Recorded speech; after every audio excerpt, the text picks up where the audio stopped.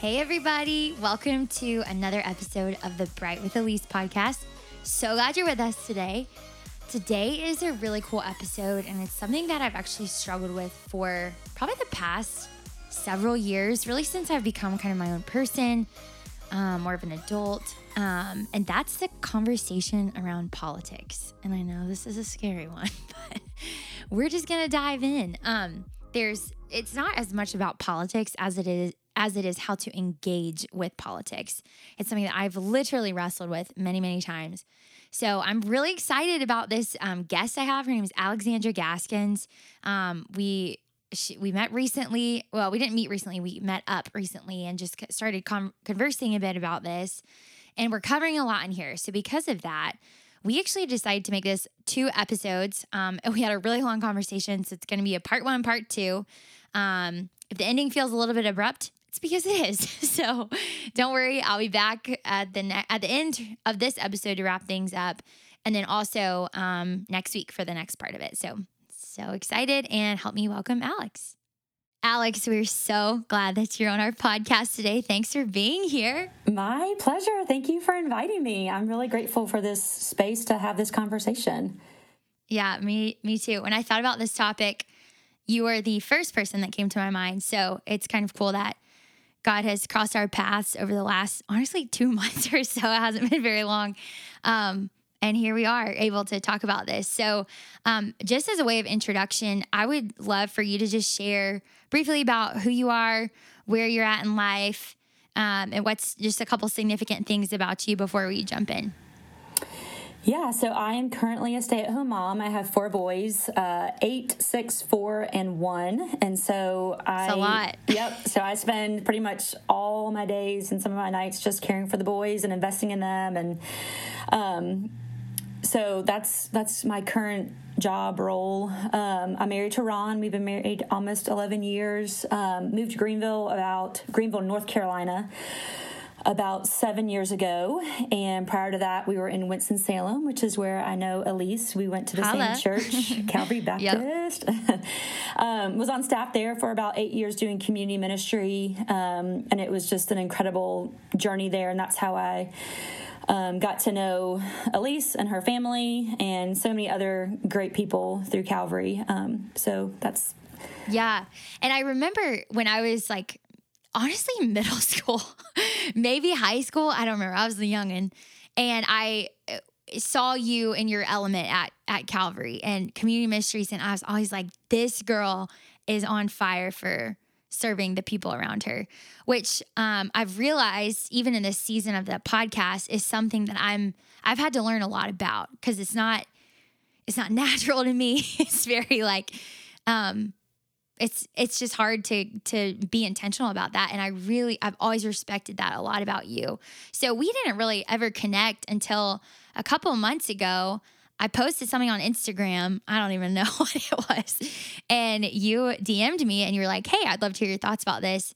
So we started Marco Poloing, and it's been just really cool to see how our different thoughts connect, how different passions connect, and just like see this random connection from years ago come to fruition in my adult life now. I think you were already an adult when I met you. Barely. So yeah, definitely a young adult. But yeah, I just really appreciate you being on here. And what we're going to be talking about today is this idea of how to engage our world, our space, our community, our church culture in the area of political discussion, politics, the scene that is crazy now. I mean, everybody knows it's crazy. And it's something that I have wrestled with for probably the last 3 years in my young adult life, and have had a lot of hard times, like struggling through a lot of questions. And I think questions are awesome. That's something that I always want to really encourage in this podcast space, is asking questions, because I think there's so much, we don't have to hide from the truth. So we can ask questions about the truth, and the truth will reveal itself. It's not God isn't hiding truth from us. So we can ask questions. And it's been something, especially in the last, 5 years or so, that I've become an adult, but also realized that there's a lot of a lot there in the political scene.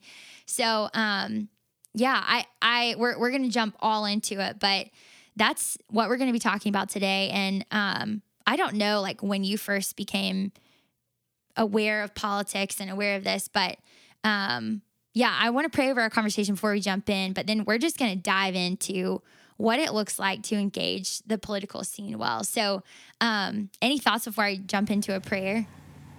No, let's pray, and then we'll just jump in and let the Spirit lead us. Okay, cool. Father, we love you, and we're grateful that you're here with us. And we give this hour or so to you, and we know that you're in charge, you're driving, and that we just ask that whatever is not of you would just fall away, and you would challenge us to think deeper, to think differently about your kingdom and how it shows up on this earth. So we love you. Amen. So let's jump in. So I know we've talked about like why care about this. And I would love to just start there about why do we need to ask questions about this as Christians, as believers? Why does this matter?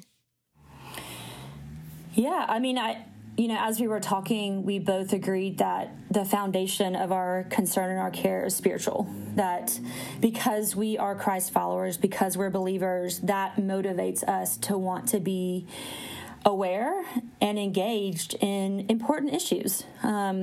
Issues that are governed by politics are not insignificant. They're weighty. Yeah. They're important. They are important to us, but ultimately to the Lord. And so I just want to say that it's not unimportant or insignificant to be aware, to be concerned, to be engaged. And I think we have a biblical mandate to be good citizens and to have some level of civic engagement. I think what I have just been kind of stewing over is the balance of weighing the fact that political issues are significant, but they're not eternal. And I feel like that's good.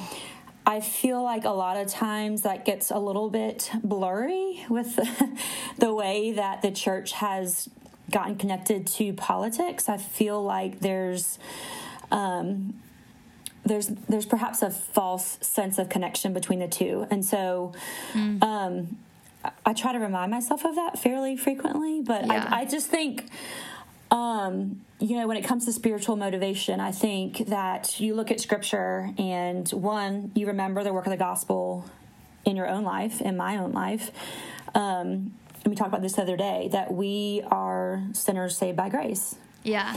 And so that right there gives us a posture of humility, because we are humbled by God's salvation and his work in our life. And then it also gives us a sense of mission, that we are on mission for God. And so the challenge is how to be faithful. What does that look like? To be quite faithful the challenge. In the public square when there's so much going on. So, it's difficult because the public square involves so many mixed groups of people. So there's you have classes, you have backgrounds, you have family structures, you have races, you have belief systems. So there's all these things that are being governed by, especially we're talking pretty strictly about America today. Well, yeah, for our conversation, pretty much about the U.S. But the political scene impacts all of those people in different ways. So it's very difficult because it's not the actual kingdom of God, it's very difficult to engage and meet all of those needs at one time. And so I like that you said it's not insignificant, but it's not also eternal, but it is important. And in that sense, it carries eternal weight in how we engage with it as Christians. And I think that's so important and very difficult. It takes a lot of wisdom. And so I want to talk, and I think we can camp out here for a second, but just about what's happening. I mean, I know I kind of shared briefly about how I was like, what in the world is happening? Literally, what in the world is happening in our country, and what's going on, and just kind of stepping back and realizing there's a lot of there's a lot happening here. So I'm curious about for you, like when did you step back and say, wow, this is interesting. This is different. This is maybe unhealthy in the political space in the US? You know, it's been something that's been on my mind ever since I got involved with community ministries, because as I got to know folks that I was serving alongside, that we were serving in the community, typically the poor, I got to know them and their stories. And then I was hearing a political bend from my conservative friends that felt unfair in some ways and felt very stereotypical and didn't completely line up with the experience that I was seeing from folks that I was serving, communities I was investing in, that I was getting to know neighbors in. And so I felt tension there for a long, long time. I would say that grew exponentially when Trump came on the scene. You know, it's hard, Elise. I consider myself probably a moderate conservative. It's more comfortable for me to vote Republican. It's more comfortable for me to lean right. And I think when Trump came on the scene, it was very, very confusing for me, especially what felt like almost unanimous support from the evangelical community. And, you know, these are people, and, you know, I'm lumping folks together. I know this doesn't cover every single individual, but these are people who, by and large, were very vocal about immorality of Democratic candidates, who were very outspoken about their misconduct. And then I felt like Trump came on the scene and it was just a new kind of politician. Yeah. And there was just silence from the evangelical community, largely. And it was very confusing for me. And I think that was the beginning of a new level of awareness and questioning for me that I had not done prior. What about you? Where did it start for you? I think it was honestly when I started realizing that racism was an issue in our country.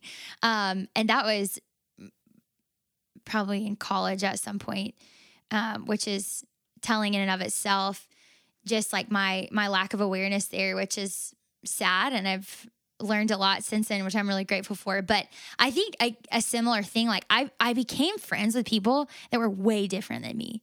And I realized, like, I started learning how different people are voting and why these things matter to them.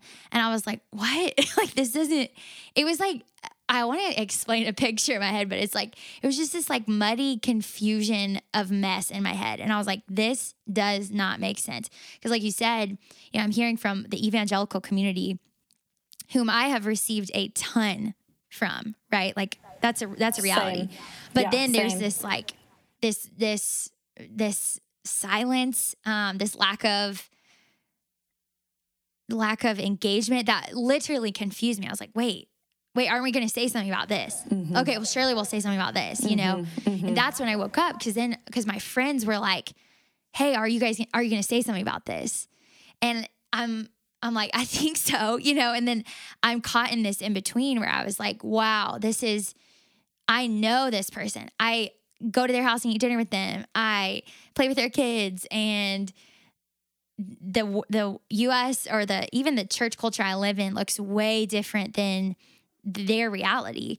And that was like my wake up call. And I think a lot of it was in the church, but then it eventually led to, okay, how do I vote and engage politically because of this reality? So yeah. Let me also share, because I think this is relevant, and it was pretty informative for me. As Trump was coming on the scene, I guess that was 14, 15, I started to be involved in a Be the Bridge group, and it was just God's sovereign timing that a group formed in Greenville about the same time that the elections were coming up for the 2016 election. Be the Bridge is a biblical Christian racial reconciliation group that seeks to gather folks of different races and ethnicities to basically talk about what the Bible has to say about race, racism, reconciliation, all of that stuff. So about the same time that Trump was coming on the scene was about the same time that I was getting involved in our local Be the Bridge group. And so for my group, it was 5 white women and 4 black women. And the black women in our group are just godly women who love the Lord and are committed to the local church, and just bright, smart women. And so hearing their perspective as Christian women of color was helpful and exciting, and also just heartbreaking, because it was so different from what I was seeing on Facebook and what I was largely hearing from the conservative Christian community that I have known and that I love and that has invested so much in my life. And so it really brought me to kind of a crisis of belief. Because I was hearing these women, their experience and how they were processing the election and all of that, and Trump. And I was seeing what felt like unwavering support for Trump. And I had obviously my own opinions, but it was and continues to be very hard to reconcile. And that was, like I said, that whole season of campaigning and all of that was just very, very challenging, and brought this issue that we're discussing today very, very much to the forefront of my mind and my heart. Yeah, it's interesting because the things that we're highlighting right now is what highlighted it for us was relationships with people. And I think that's a very significant thing, and honestly really convicting to me, because it challenges me, and this is maybe can challenge some of the people listening of, hey, if you find yourself one-track minded all the time, who are you engaging with? You know, is it people that are look the same, talk the same, breathe the same, eat the same? Is it people that are different than you? Who's sitting at your table? You know, that was one of the biggest convicting things for me when I was learning about the reality of racism in our country, is who's sitting at my table? Like, who's eating dinner with me? Who am I inviting over? So it's just a random, the relationship thing was the thing that highlighted it. So I would love to think about just this heavy polarization, groupthink that kind of began to form. I think a lot of it also has to do with technology, that kind of doubled the effect of it. But that's been a huge thing I've realized is this heavy groupthink. And that's the only way I can think about the polarization of it. But what have you noticed about that? And how have you seen that be or really affect this engagement with politics? It's honestly really scary to me, because I feel like there is a large subgroup of particularly Christians that is either unwilling to think critically about issues, or is willing to think critically but is not willing to speak out about it when it disagrees with their political alignment. Yes. And so what happens is there's just kind of sloppy ideology and a lot of contradictions, and you see it on both sides. And so, for me, I am an independent, registered independent. Like I said earlier, I would classify myself as a moderate conservative. It's comfortable to vote Republican, or it has been. So I'm not. I know some people probably think I'm a flaming liberal, but that's not how I classify myself, at least. Yeah. But you start looking at really important issues, and I feel like there's just a laziness to think yes. critically about issues and the contradictions of our position. So, I'll give you a couple of examples that I jotted down as I was just preparing for our time together. So, when Black Lives Matter, when the protest started after George Floyd, I heard a lot of conservatives say, essentially dismissing the movement because some of the protesters were vandalizing businesses and property, all kinds of stuff. I get it. It's not good. It's not right. I get it. So that gave them leverage to essentially dismiss the movement and the issue because they felt like part of the group was vandalizing property. That's a simplification, I know. But so then you have the Capitol riots, where you have obviously an extreme group of conservatives who go and vandalize the Capitol. And I literally hear nothing from my conservative friends.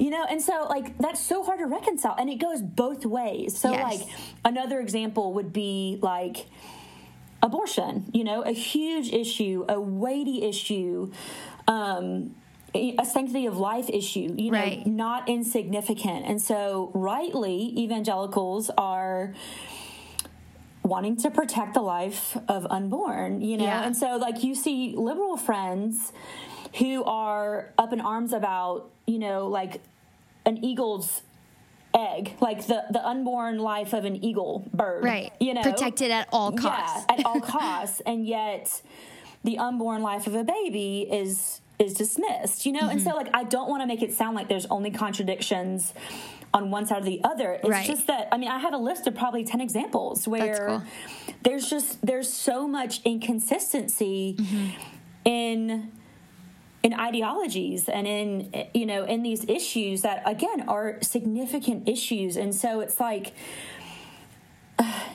morality, issues of morality. You have a Democratic candidate who is immoral, and rightly so. Conservative folks are up in arms and are calling them out and are blasting them on social media. And yet you have someone like Trump, or, he's not the only one, and there's just crickets. There's no, what felt like, again, this is a kind of a broad glossing over of stereotypes here, but it felt like there was very little pushback when it came to the Republican candidate that was pushing their values. And so somehow it felt like his immorality was dismissed. It wasn't an issue where it was a huge issue if it was Clinton or whoever it was, and that's just hard for me to reconcile. Yeah. It was worth slander, verbal, a lot of verbal, I don't know, just slander if it's somebody that's on the other camp. And that's the thing is I hear people dismissively say oh yeah, I'm not a huge fan of when Trump did that, but whatever, but it's that same gift of, I don't know, forgiveness, passing over it is not given to both sides. And I think that's where we start to really get to these labels, the labels. And that's something that I really have thought a lot about as I've processed this.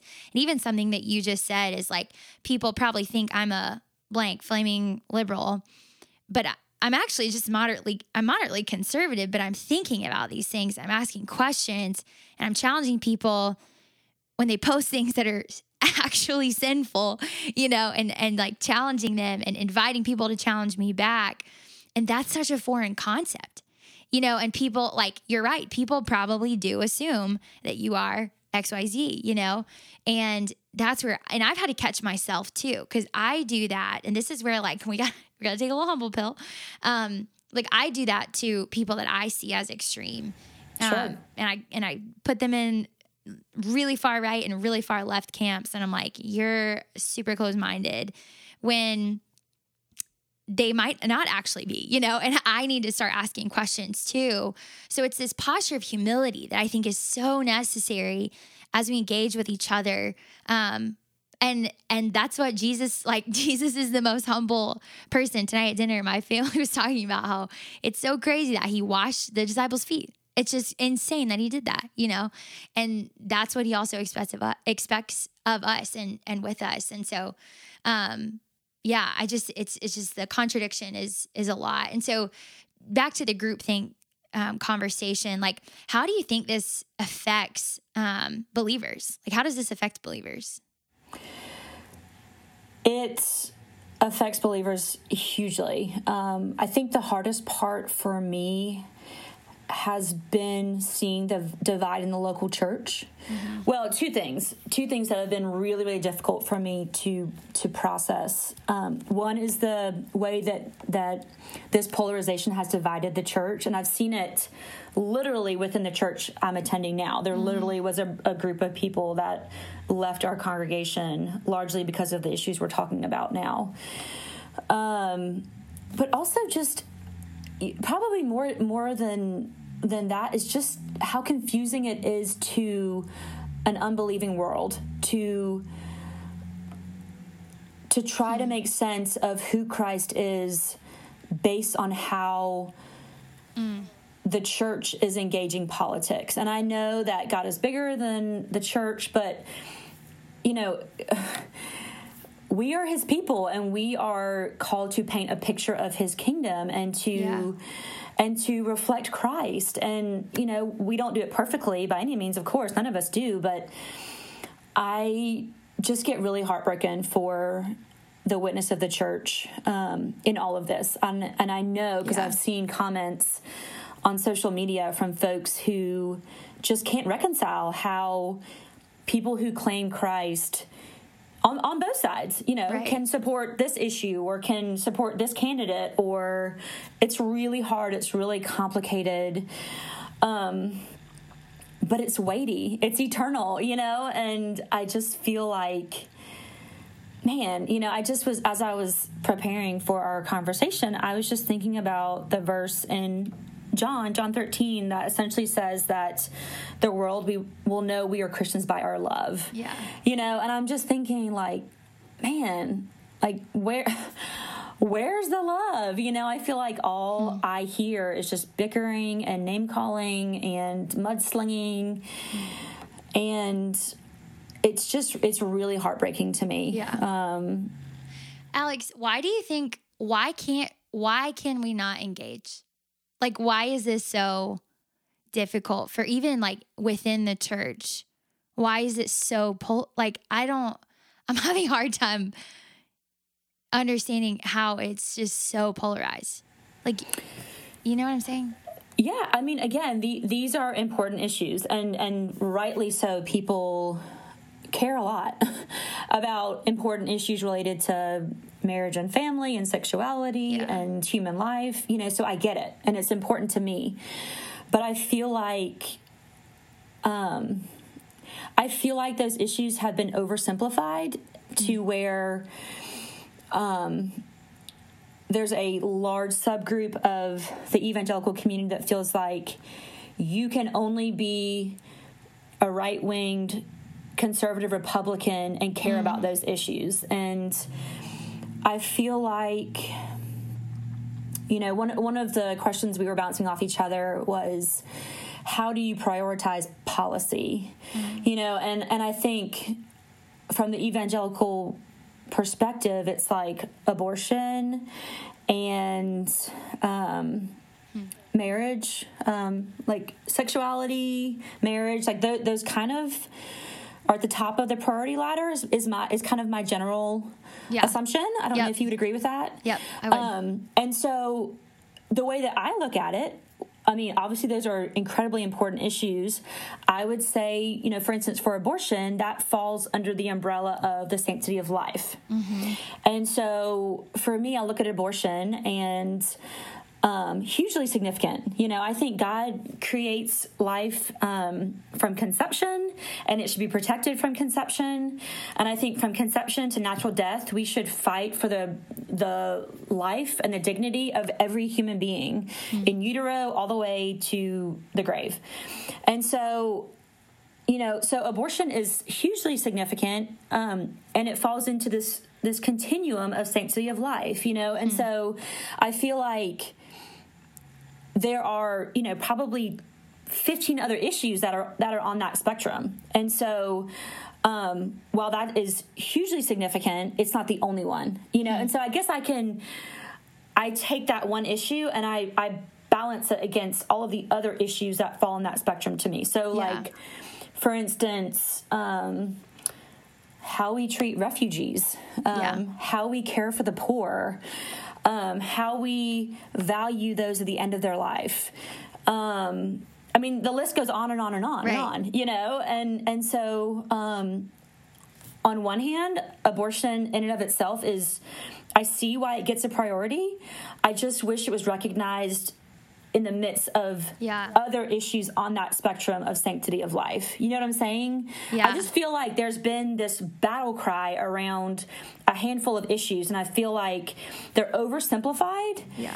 And it's like you got to choose your side, and you got to like dig your feet in the ground, and you got to like bare your arms and like fight, and I just don't have that posture. Like, that's not the way that I am viewing culture and society, and how I want to relate to my neighbors, and how I want to bear witness to who Jesus is and what his kingdom is about. And I get that kind of this sense of hostility from those who like are entrenched on either side. I don't know if you feel that same way, but I think that's where I get really confused with this conversation, because it seems like people in my life, it's such an avoided conversation. And that makes me sad, because there's so many important things in this conversation. Like you're saying, even just in the sanctity of life umbrella, numerous conversations of like, okay, all through the Gospels and the Bible is God God is saying life is important. So it's important to me. It should be important to you. But we can't even talk about it in a way that's like a humble approach, honoring to each other. And I think that's so harmful to each other, but also to the people that are influenced by our votes, Well, I mean, and another thing that I think is important to note that we've discussed a good bit in our conversation before this recording is what is feeding into the hostility, which is essentially what you just asked me. But, we've talked about the role of cable news, of social media, of internet algorithms that basically feed our bias and push us to the extreme.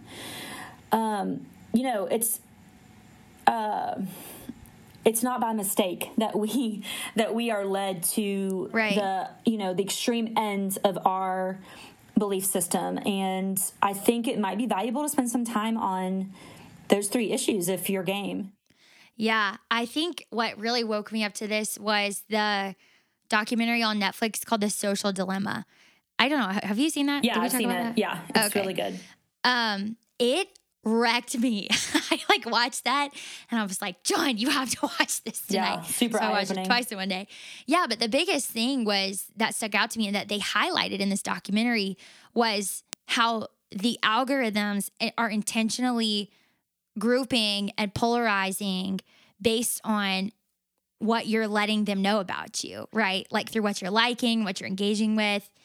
That's what they're picking up on and therefore grouping you into. Mm-hmm. So if you like 3 things about Nike, well, you're going to be in like the Nike homies group, to where you're like getting all the Nike content around influencers that do Nike, like all this stuff. So when it gets to stuff like these real big issues that can actually incite a lot of violence in people's life because of this groupthink mentality, it gets scary. Like, it gets very scary. And so it made me also do a double take on like, okay, who am I following on Instagram? Like, who are my top feed people that are showing up? Am I feeding my mind with good things or not good things, Likewise, what news sources am I getting? And I know we'll probably dig into this, and I want to give some resources too, which I have several at the end that we can give you guys. But changing that was huge for me. Like, this information that I'm intaking, it's going to come out in some capacity, right? So what have you shifted in your intake, or what have you noticed about that that's like influenced your thinking? Yeah, this was huge for me. So we talked about cable news, we talked about social media, we talked about internet algorithms, and I came to somewhat of a crisis where I just was really anxious and angry and distracted.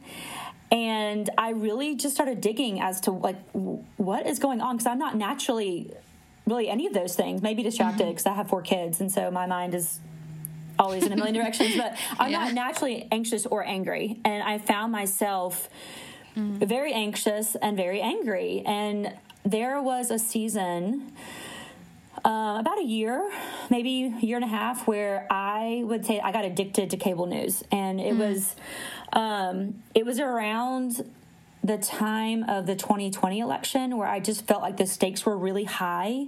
Yeah. And all the stuff with George Floyd had gone on, and I just felt the need to be really informed. And so what started out as watching cable news, making dinner, just grew and grew and grew. And where I found myself within months was essentially anytime the TV was on, it was cable news. Yeah. And, I don't need to tell you, but it's so incredibly biased. It's so incredibly biased. Even when you want to find unbiased, I believe there is no unbiased cable news source. I just don't think it exists. And so, like, for instance, Ron, my husband, we watched the debates. And, we had our own thoughts, but we went to Fox News and we went to CNN. And it was literally like they saw 2 different debates. Yeah. I mean, the way that they processed what happened was completely different. Yeah. And I just felt like it was too much. It was too much information. And this is somewhat of a tangent, but this was really pivotal for me in this journey. Was I read this blog of a friend of mine from Winston, a pastor. He was a pastor at Winston first, and he's since moved to Florida. But he posted a blog about a conversation that he had with a rabbi friend of his, and they were talking about the symbolism of the tree of knowledge of good and evil, and the implications of what it meant for Adam and Eve to eat the fruit of the tree of the knowledge of good and evil. And this rabbi was sharing that one of the implications of the fall is that we have access to too much information. And like too much information, whether it's good or whether it's bad, is not good. It's harmful. And I just started to feel that deeply within my soul. It was like I was hearing the same story, the same narrative over and over and over again. And it was way more than what I was hearing from the Bible, from my pastors. I mean, the ratio of like how I was letting God speak to me through scripture and through through my pastors versus cable news was like just way off. And so I just kind of was praying about my mental health and just felt convicted that I needed to just stop watching cable news. Wow. And so I did. I just cut it out, and it was hugely significant. And about that same time, I was wrestling with social media as well, because I felt like that was another source of my anxiety and my anger. And so I went through a season where I got off Facebook, and then I went through a season where I got off Instagram. And I think for me, Instagram, I don't know about you, about who you follow on Instagram, but it was largely people I did not know personally, or maybe not largely, but a good chunk of people that I followed were celebrities, were, spiritual leaders, reality TV, random people that have zero significance in my life. Bachelorette. It's like the most random people. Yeah. And so they're in my feed. I'm like, why am I spending like any of my brain cells caring about these people that have zero significance in my life. And so I ended up deleting all of my friends or people I was following that had the blue mark on them on Instagram. Oh, that's cool. I did that first, and I just deleted the whole thing because I realized that what I was doing was I was going to Facebook and I was, getting caught up or whatever, and then I was going to Instagram and wasting my time twice getting the exact same information from people that I just saw on Facebook. Yeah. And I was like, why am I doing this? Like, this is just not helpful. And it just was part of me feeling, like I said, anxious and angry and distracted. And so, I'm just a lot more mindful of it now. I don't watch cable news at all. Like you said, I try to be really intentional about where I get my news from. I try to only watch local news, and I will watch Good Morning America, but zero cable news. And I'm just mindful, when I open up a search engine and news stories come on, I don't want to click on what's going on with the Kardashians. I don't need to know about what's happening with Kylie Kardashian. It's not important to me. You know what I mean? What in the world? But more so than Kylie Kardashian, which is completely insignificant to me, is politics. It's I want to control how much information I am getting and from whom I'm getting it. And so as much as it can come from an unbiased source, and I can control the amount of content that I'm getting, I think that's really been a game changer for me.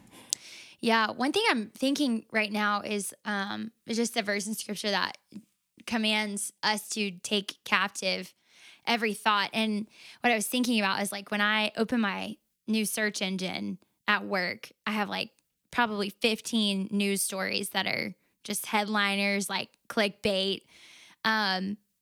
And they make me feel emotions. I think about them because our thoughts lead us towards emotions, right?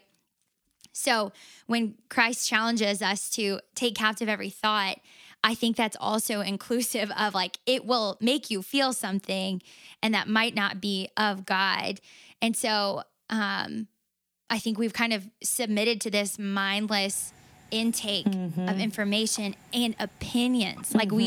We have submitted to this blind intake of opinions, and sometimes we just literally accept them as truth just immediately.